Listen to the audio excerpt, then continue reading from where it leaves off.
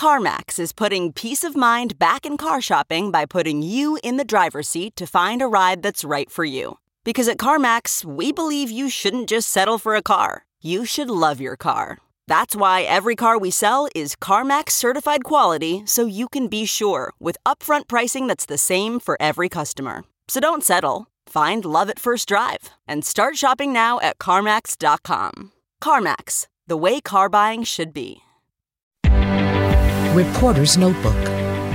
This is Vicki Barker. A U.S.-UK study of 600,000 people has found those who eat healthily are 10% less likely to develop COVID-19 than junk food junkies. And if they do catch it, they're 40% less likely to become severely ill. What's healthy? So-called gut-friendly diets, consisting of plenty of fruit, vegetables, whole grains, and oily fish. It's the people who ate the most ultra-processed foods and the fewest fruits and vegetables who ran the higher risk. Since a healthy diet can also be a pricey diet, that may help explain why COVID hits low-income Americans more often and harder. I'm Vicki Barker, CBS News.